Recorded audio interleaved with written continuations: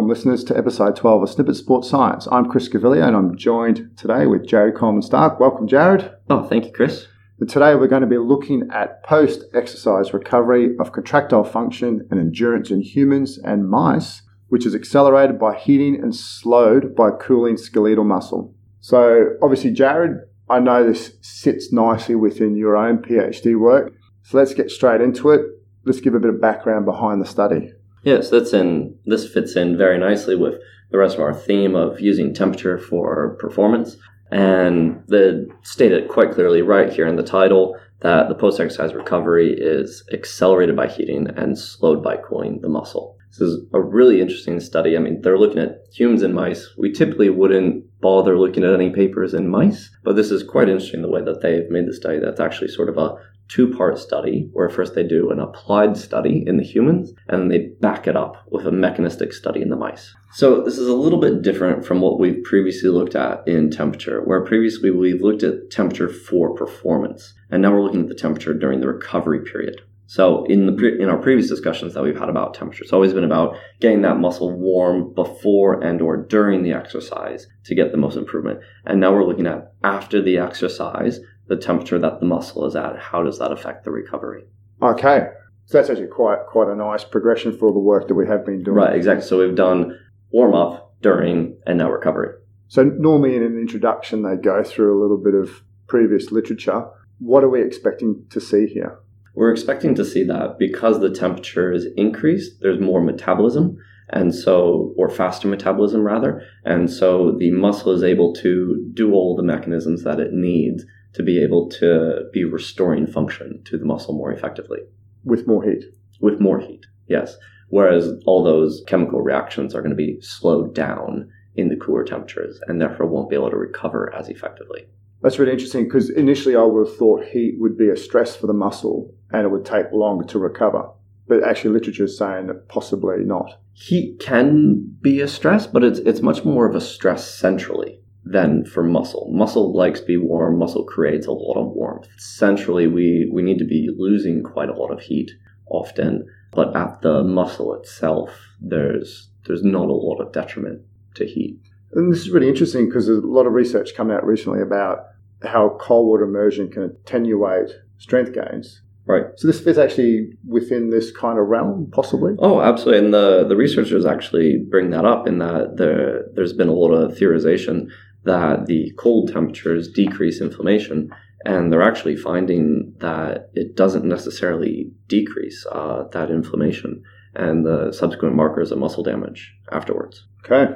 What did they do in the study, Jared? So it was two different studies that they put back to back, essentially. The first one was with humans, where they had them first come in, do a warm-up of 2 sets of 4 minutes arm cycling exercise, followed by all-out exercise, 3 sets of 5 minutes, that arm cranking exercise as well. Additionally, then exhaustive exercise, 4 sets of 15 minutes at 50% VO2 peak. So 50% of the maximum amount of oxygen that they can consume, followed by 2 hours of recovery in which they consumed 1.1 grams carbohydrate per kilogram per hour. So a total of 2.2 grams of carbohydrate per kilogram body weight in 3 different conditions: the heating condition, neutral, or the cooling condition. And then finally, they had another exercise test at the end where they did a warm-up of 2 sets of 4 minutes, followed by all-out exercise, 3 sets of 5 minutes. So that was the human study? Yep, so that's the human study. Mice study? In the mice study, what they did is they took a flexor digitorum brevis, which in a human, so it's actually a foot muscle that lifts your 4 main toes. So I don't know if that's exactly the same muscle in the mice where it would be lifting the toes of the paw. But I don't know if that's exactly the most relevant muscle for arm cranking exercise. But regardless, it is a muscle. Similarly, it's important to note that mice muscle is different from our muscle. Typically, it's a lot faster twitch than ours would be, so it has a much faster metabolism. However, it's a pretty good model for if you're going to extract a single muscle fiber. So they take this single intact muscle fiber and they subject it to some electrical stimulation. So they electrically stimulate the muscle, approximately 12 minutes of exercise applied to the muscle via the electrical stimulation, until it got to a certain amount of fatigue where they saw the force was reduced to 30%. So they've built up quite a bit of fatigue into that single muscle fiber. And then they give it 1 to 2 hours of recovery at various temperatures from 12 degrees to 36 degrees Celsius, and then remeasured the submaximal force output and the fatigue resistance after the different conditions of cooling, heating, or neutral. So with the mice, they stimulated the muscle for 12 minutes. Correct. To simulate the humans doing the arm crank. Similar, yes. So from that point there, what measurements were they taking? So the main outcome measurement from the mouse study was how quickly glycogen was resynthesized. So the main outcome measure from the mice study was how quickly glycogen was resynthesized. So the mechanistic claim from the mice study for why we see the performance improvements in the humans is that we see the glycogen is resynthesized more quickly in the mouse single intact fiber. Okay. Humans, similar kind of measurements they looked at? The humans, they were just looking at performance measurements. So that's why they had the mouse study, is because they wanted to look at more of these molecular mechanistic things that they couldn't extract from the humans. Okay.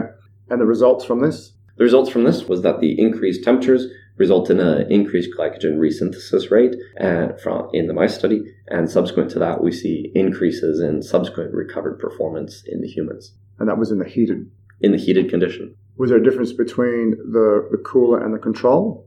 Yeah, and the cooling also impaired it. So not only does heating accelerate the recovery, but the cooling also impairs the recovery. So we see from 16 degrees all the way up to 36 degrees that more heat is better across the board for almost all the outcome measures.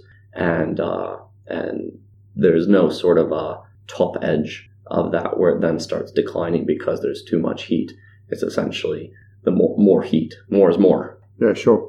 And any other mechanisms was there any mechanisms that the authors spoke about that may be at play here? So the primary mechanism was the increased rate of glycogen resynthesis. Looking at this in a little bit more detail, that could be through more glucose uptake via the GLUT4 receptors, or it could be through more activity of the glycogen synthase enzyme. And it appears that the number of GLUT4 glucose transporters was not really affected by the temperature, but rather it was the activity of the glycogen synthase that was affected by the temperature. And anything else that the authors came through in their discussion?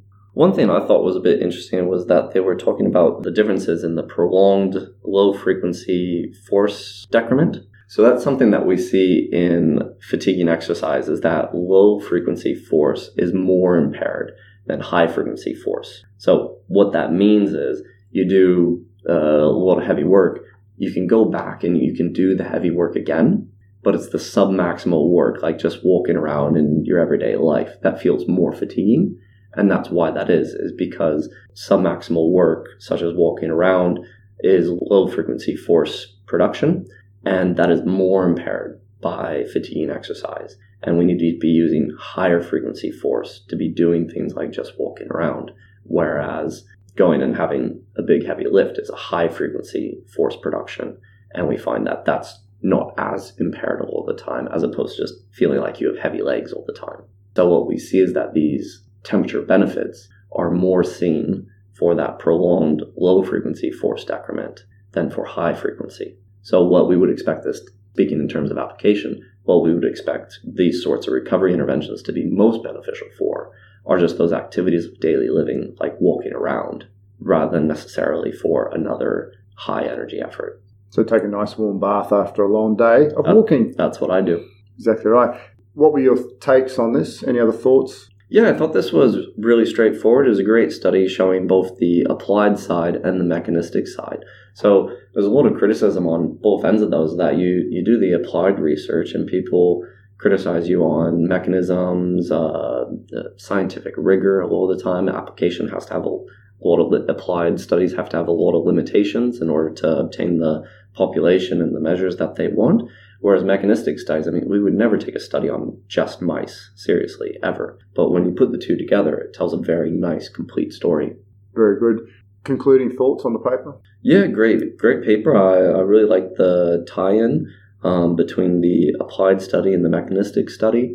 Another thing that I thought was quite interesting was how there was no top end temperature that was detrimental. Yeah, definitely. In these observations. So there was no heat that's too high.